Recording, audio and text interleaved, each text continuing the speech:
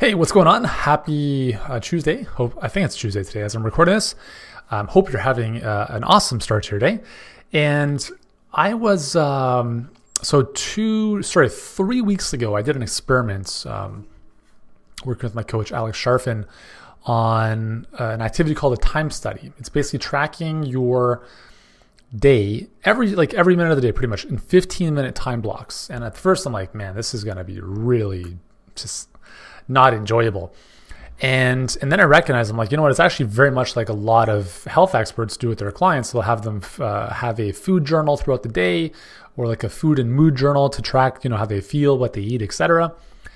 And it was 15-minute increments. So I was like, here's what I did from 9 to 9:15, 9:15 to 9:30. Like, it was just really, really granular and detailed, and it was all written out on paper. And again, at first I was resistant, but in the process of doing it, some really great insights started to appear. So I want to share a few of those with you here, but also before that, like why this is important to do. And this is actually something I'm going to do at least every quarter.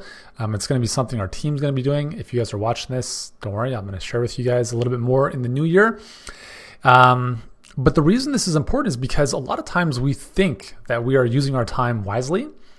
And when you actually document it, you realize how much waste there is. And that's why when I look at like what we do with HBA, that's why I believe you can build your pipeline maximum 3 months. Like, listen, like if you know what you're doing, if you got clarity on your client and your offer, you can build your pipeline in a week, right? In 2 weeks maybe.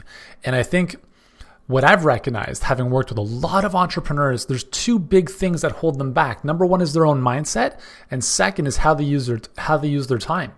Like when I look at the most successful people that I've gotten to know over the years, they're not smarter, they're not like PhDs necessarily or like whatever, but they just have dialed their mindset in and they don't waste their time, right? They know what to focus on and they just get it done.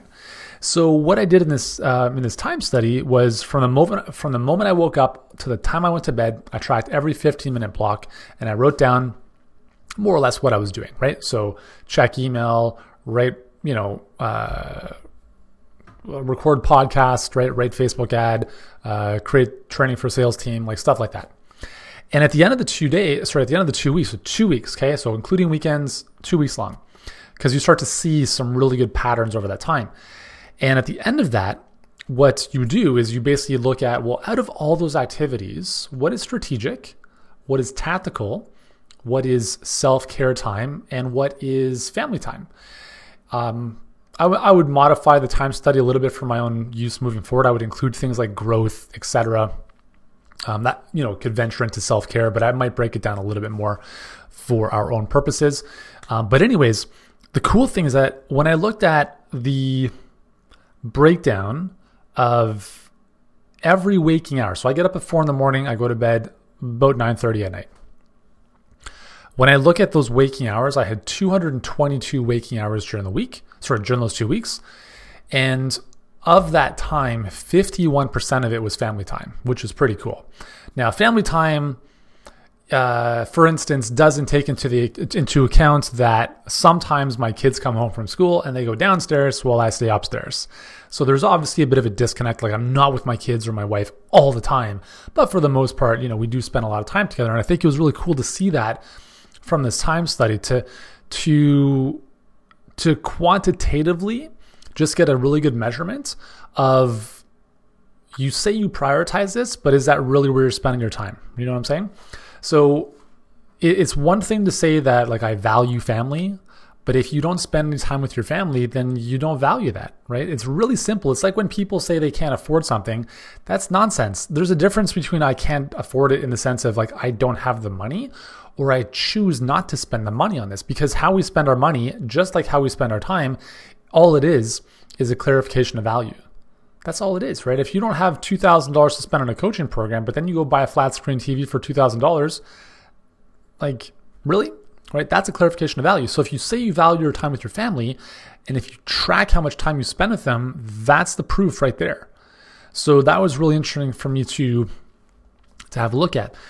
Second thing that I noticed was I actually spent a lot less time on self-care. So I think I was doing we're implementing a bunch of new stuff operationally over the last couple of weeks, and it's taken up more of my time than normal, which is totally fine because it's kind of like a one and done type of thing. But as a result of that, my workouts haven't been consistent.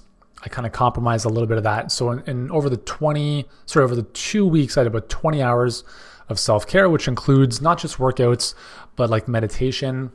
I included a reading time in there. I included taking baths or, stuff like that. Normally it would probably be a little bit higher, closer to 30 hours, I'd say. So that was interesting. And again, it's like, 9% of my time was spent on self-care, which, maybe not the best goal to strive towards. I'd like that to be closer to 15, maybe 20%. So that's going to be something that I look at improving. But then we looked at the actual work itself, right? So within the working hours, when I look at how many hours I spent working, I was working on average 45 hours per week. This is interesting, okay?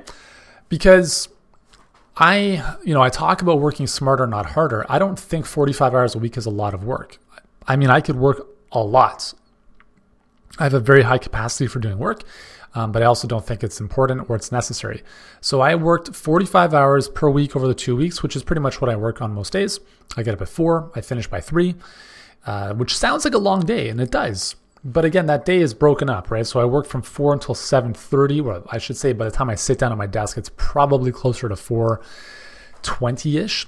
So let's say 3 hours in the morning, that's focused work. Like that's like no email, no Facebook, no social media. It's like, here's the most important thing for me to do. I get this done for 3 hours. That's it. That's the most important piece of my day in terms of projects I have to move forward. Then the rest of the day is now looking at doing some stuff that I maybe couldn't get done in the morning, or now I'm starting to really train the team or connecting with clients. And so that's where those hours are being used mostly during the day. So that typically will vary anywhere from like 3 to 5, maybe 6 hours on some days. Anyways, 45 hours a week of work. But here's the cool thing is that 65% of those hours were strategic, which means high level, big thinking type stuff. Okay. 34% or 35% was tactical, meaning I was the person like doing the stuff.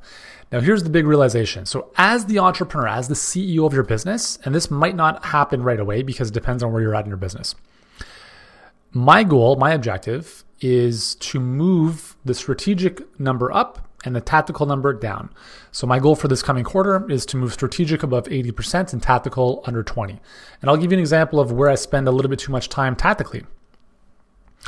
Was in ClickFunnels, right? I've been using ClickFunnels for a long time, and it's very easy for me to set up a page, set up a funnel. I know how to do all the little things, right? Set up the pixels, go in here, do that, whatever. And it's almost too easy for me to do.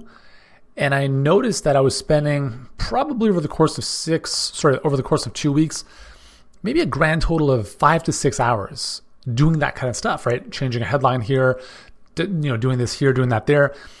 And here's two things that I recognize from doing that. Number one, it's not the best use of my time because we have one of our team members, Nico, who is a ClickFunnels master.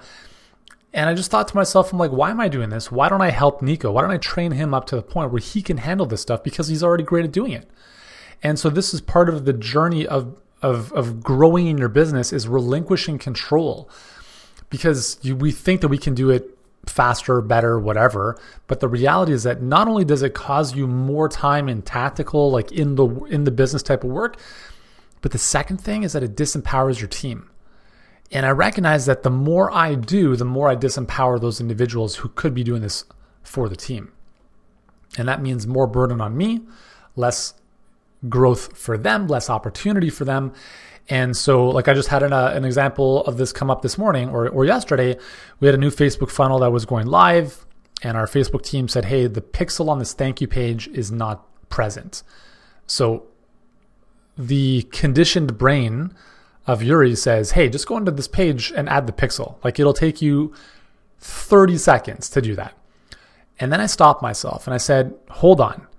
If I do that, then I don't use this as a learning opportunity or a growth opportunity for myself and Nico.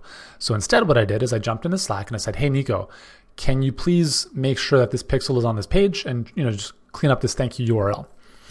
And I knew that wouldn't get done in 30 seconds, but even if it was done in a couple hours, that's fine, right? And so that was a decision that I had to make. But again, like having the awareness that I was wasting a lot of time doing things like that was really important for me, because because with that awareness can create change. It's important to improve and change if you're not aware of the situation in the first place. So anyways, I'm not here to tell you that you have to track your whole life in 15-minute time chunks. If you want to, that you can. I think it's a really good activity. I just wanted to share some of the insights that I got from doing that for myself over 2 weeks, and I'm going to continue doing that every quarter. But also, whenever we're looking to hire someone, or anyone's looking to move up in the company, these are all great ways to really assess what people are doing with their time. And if someone says they're adding a ton of value, but then you look at their time study and you're like, well, I'm not too sure about that, or like you're overwhelmed, but let's have a look at your time study. There's the proof. So it's it's like you can't really lie about what you're doing. I mean, maybe you can for a little thing here, a little thing there, but over 2 weeks, you can't just make stuff up, right? So anyways, it was a really interesting experiment. I will continue doing that several times throughout the year as I continue to look at what are the things that I'm doing that I shouldn't be doing, and then I can get those off my plate to hand those off to other people who can do them just as well, or if not better, than I can. So very much like you might do with your clients, and I think this is actually a really interesting activity to think about if you don't currently do this, is have your clients keep a activity journal throughout the day. Because here's the other thing that I noticed is that as soon as I stopped doing the time study, I became more liberal with my time. What that meant was I knew that I wasn't quote unquote on the clock and taking note of what I was doing. And therefore I became a little bit more lax with my time. So I wasn't as rigid in terms of being focused. I would kind of let a little thing slide for 20 minutes, and then I'd kind of waste a bit of time here. I'm like, hold on, dude. The very fact, and this is probably a scientific phenomenon, I'm sure, the very fact of observing the study impacts the study, right? So the very fact that I was observing my behavior positively impacted my behavior. And that's fine, right? So if you think of your clients, you want them to improve certain behaviors. Why not have them do some type of daily tracking, at least for, let's say a week, I don't know, once a month or once a quarter, however long you work with them. And you'll see that just the very fact that they're writing down, or, maybe not the recipe, but writing down what they ate for breakfast, writing down what they did for their workout. I'm not sure my phone is, this iWatch or this Apple Watch, I've disconnected my messages and phone calls from it, and I still get phone calls. Anyways, I never answer them. So if you have your clients tracking their behaviors that you want them to instill, the more likely they are to do those things because they know that they're actually writing them down. So they're more aware of them. And it's not even the fact that they're sending the stuff into you. It's the very fact that they are the ones observing their own behavior. And as a result of that, they become more compliant with those activities. So I think it's a really great activity to encourage your clients to do if you want them to make any kind of behavioral change, which is pretty much everyone you're going to work with is going to make some kind of behavioral change. And if you have them track what they're doing, they'll become more aware. They'll make those changes more readily. They'll get better results. That's good for you. That's good for them. And yeah, there we go. So anyways, that is what I learned from doing the time study tracking every 15 minutes of my day. Listen, if you're at a point now where you are ready to take your business to the next level, if you have an existing coaching business in the health and fitness space, if you are working with clients, if you have an offer that's doing okay, but you're like, what I'm doing right now, I'm just grinding away. I'm spinning my wheels. I'm trying 1,000 different things to just get the word out and get clients coming in the door. If you'd rather not do that and have clients come to you instead of you chasing them, and have a lot more predictability and consistency in your business, and really dial in your sales and marketing in a way that feels good to you and attracts the right people, then go to workwithyuri.com, workwithyuri.com, just in case you don't know how to spell my name, and just fill in the couple questions on that page. Let us know a bit more about your business. And then on the next page, you'll be able to book in a time to speak with one of our result coaches. We'll figure out where you're at, where you want to go, where your business needs some help. We'll put together a game plan specifically for you. And if you want our help, we can talk about that. And if not, that's cool as well. All right. So workwithyuri.com. Hope you guys have a great day. I will see you tomorrow, most likely. And see you soon. Ciao.